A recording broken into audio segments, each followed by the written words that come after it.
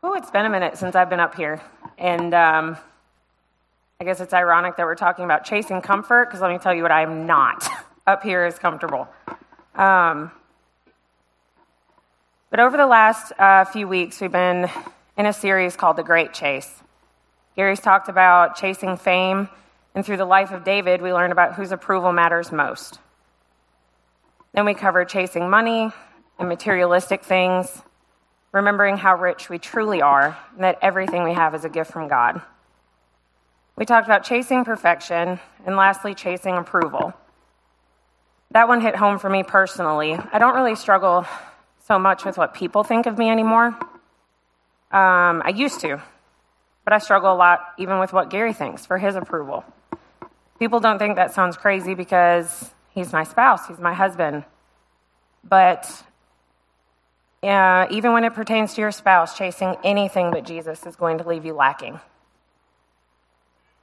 So Gary asked me to close out this series, and I couldn't be more honored. Today we're going to talk about chasing comfort. I'm sure as many of you know, our society now has this huge aversion to emotional and physical discomfort.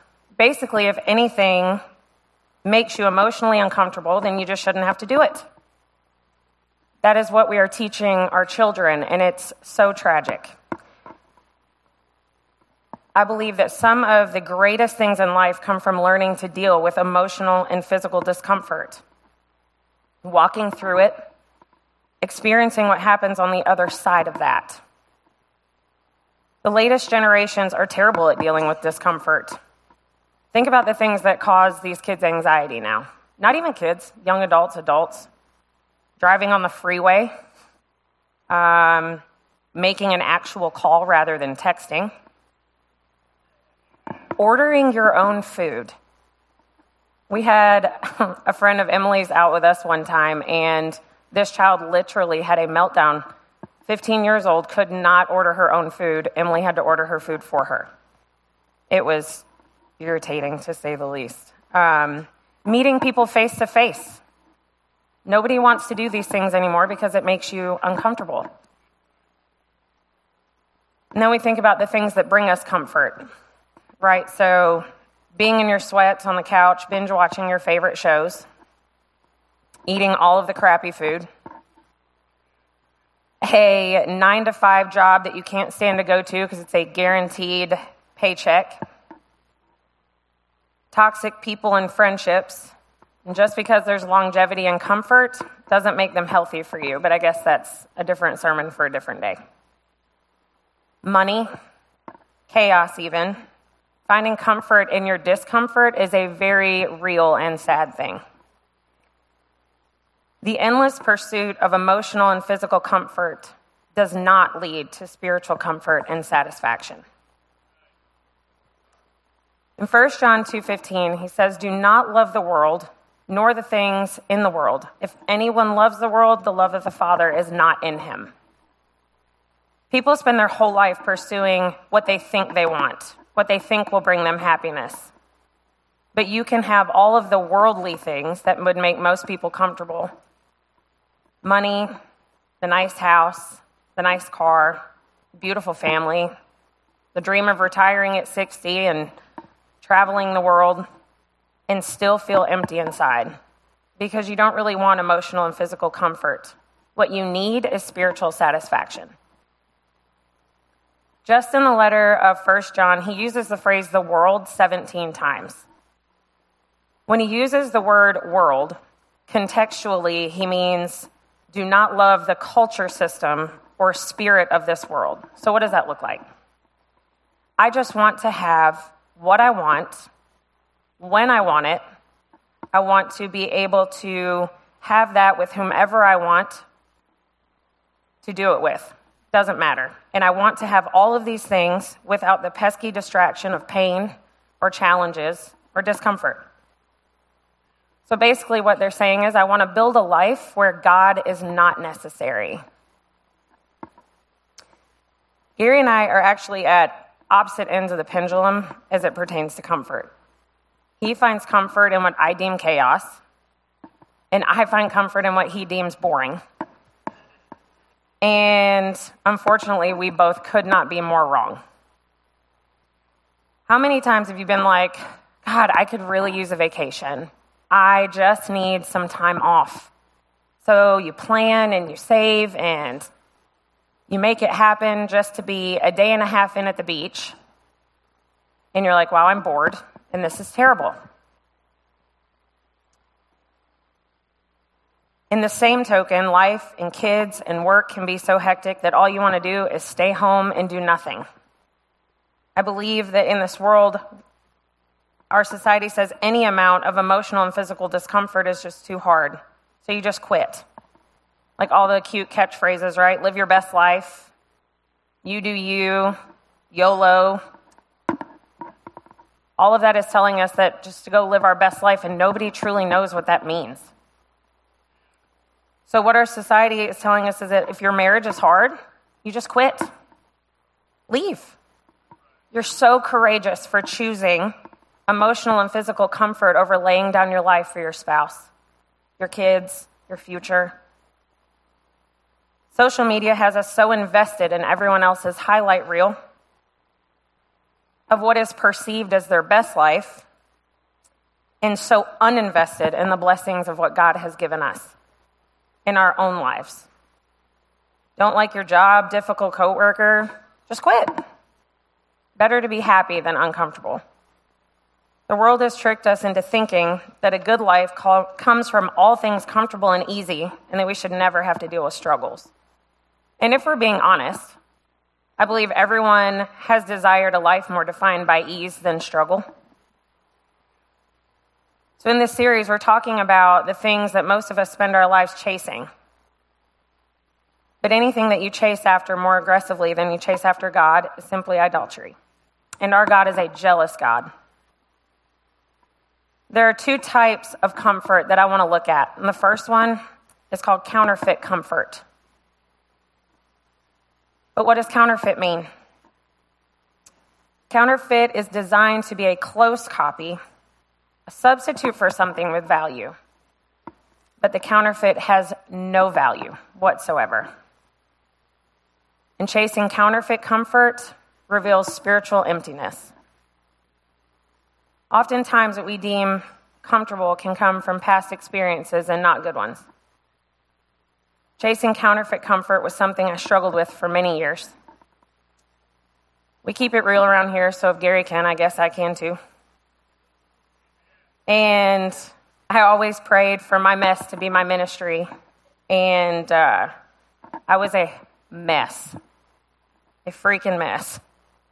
I used to need affirmation from all the wrong places, approval from all the wrong people, and significance in things that simply left me feeling empty. The affirmation, approval, and significance had to come from the opposite sex. I was sexualized at a very young age and for quite some time, to the point that it became normal. As I grew up and I became an adult, I found relationships to be hard to have because there was nothing anyone could give me that would have been enough. Because of my past experiences, I found disrespect normal and needed. I found comfort in my discomfort. I would try any fad diet or diet pill. I would idolize the gym, my clothes, my appearance, because that got me the attention I thought I longed for and that I needed. At 16 and a half years old, I moved to Georgia to live with my Grammy. And she made me go to church with her on Sundays. And she made me volunteer to teach children in the Bible studies on Wednesday nights when the parents would meet for Bible study. I could feel that God was moving in my life, but I didn't really know what that meant. But I would make temporary changes and white-knuckle my way through life until the next hard thing. And then bam, just like that, I was right back chasing counterfeit comfort because the real problem wasn't the problem I was facing. It was the fact that I was spiritually empty. Chasing counterfeit comfort eliminates our need for faith. When we walk about the system of this world or building a life where God isn't necessary, an indirect contradiction to the human experience described by 66 books of the Bible. Hebrews 11:6 says, "And without faith it is impossible to please God, because anyone who comes to him must believe that he exists and that he rewards those who earnestly seek him." So in Hebrews chapter 11, the author of Hebrews kind of does like this Reader's Digest storyboard in the Old Testament. Every single story starts with the phrase, "by faith." By faith, Moses, with a speech impediment, stared down the most powerful human being on the planet, Pharaoh, to deliver God's people.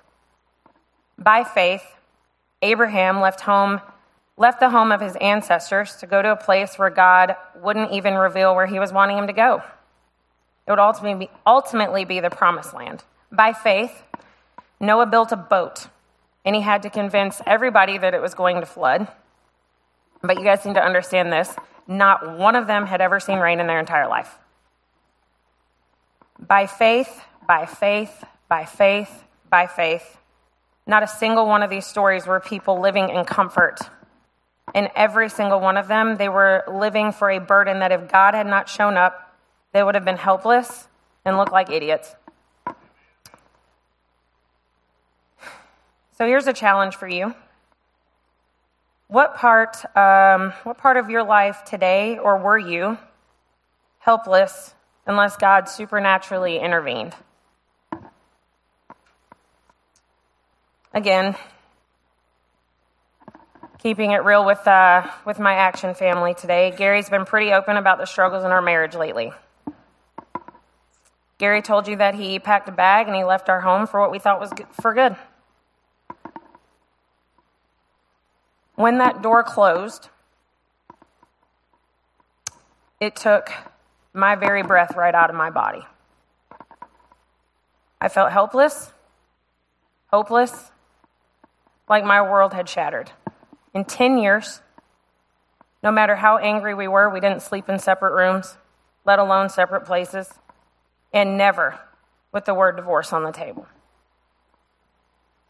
I dropped to my knees and I cried out to Jesus.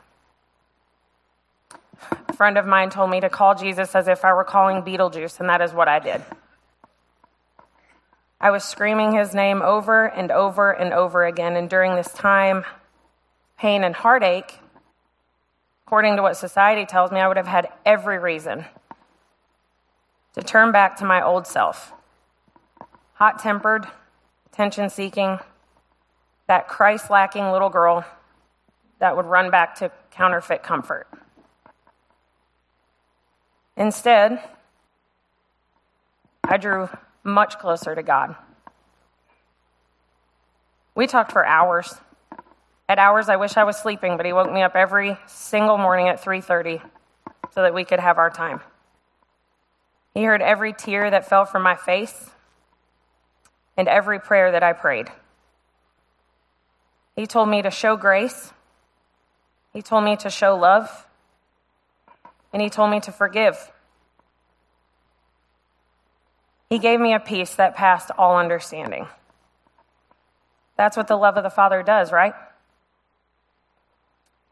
I'm telling you that if you allow the Father's love to penetrate inside of you, to get inside of you, when you allow the love of the Father to compel your life, you cannot pursue something as shallow as comfort. You cannot pursue comfort and walk by faith at the same time. You simply cannot. This brings me to the second type of comfort I wanted to talk to you guys about. The best kind. Authentic comfort.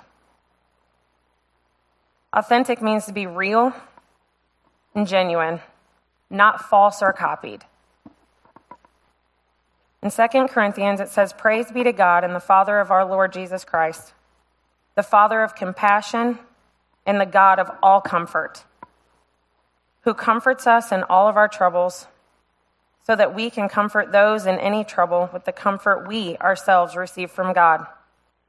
For just as we share abundantly in the sufferings of Christ, so also our comfort abounds through Christ." So why would we chase counterfeit and unattainable comfort when we can embrace authentic comfort. One of the biggest myths about being a Christ follower is that your life will be easy, that we'll be handed everything we pray for, like he's a genie in a bottle that we can rub and wish on. But look what the Bible says in James 1. Consider it pure joy, my brothers and sisters, whenever you face trials of many kinds, because you know that the testing of your faith produces perseverance. Let perseverance finish its work so that you may be mature and complete, not lacking anything. He tells us that we will in fact experience trials and tribulations in the testing of our faith. Picture how a silversmith would test silver under heat, repeatedly remove the impurity until he could see his own reflection. He would do this over and over. God is doing the same thing in us through pain. He wants us to use it so that he can see his reflection in our lives. The most valuable things in my life are the result of God's presence in the midst of my worst pain. Not trying to just kill this whole Sunday with the fact that you're going to go through trials and you're going to go through tribulations, and it's not always going to be easy. But in the midst of all that, you always have to remember to praise him through the pain. Romans 5 says, not only so, but we also glory in our sufferings, because we know that suffering produces perseverance, perseverance character, and character hope. And hope does not put us to shame, because God's love has been poured out into our hearts through the Holy Spirit who has been given to us. So I'm going to leave you guys with this. This is not your best life. God has a best life intended for you. It's not here, and it certainly isn't now. Your soul was made to long for the things of heaven. In Matthew 16, he says, if you try to hang on to your life, you will lose it. If you give up your life for my sake, you will save it. Trying to fulfill an eternal longing with temporary comfort will lead to an empty life. Because God afflicts the comfortable and he comforts the afflicted. That's all that I have for you guys on chasing comfort. I hope that I've given you some things to take with you, because this life will be full of trials and tribulations. But with him, all things are possible. So let us pray.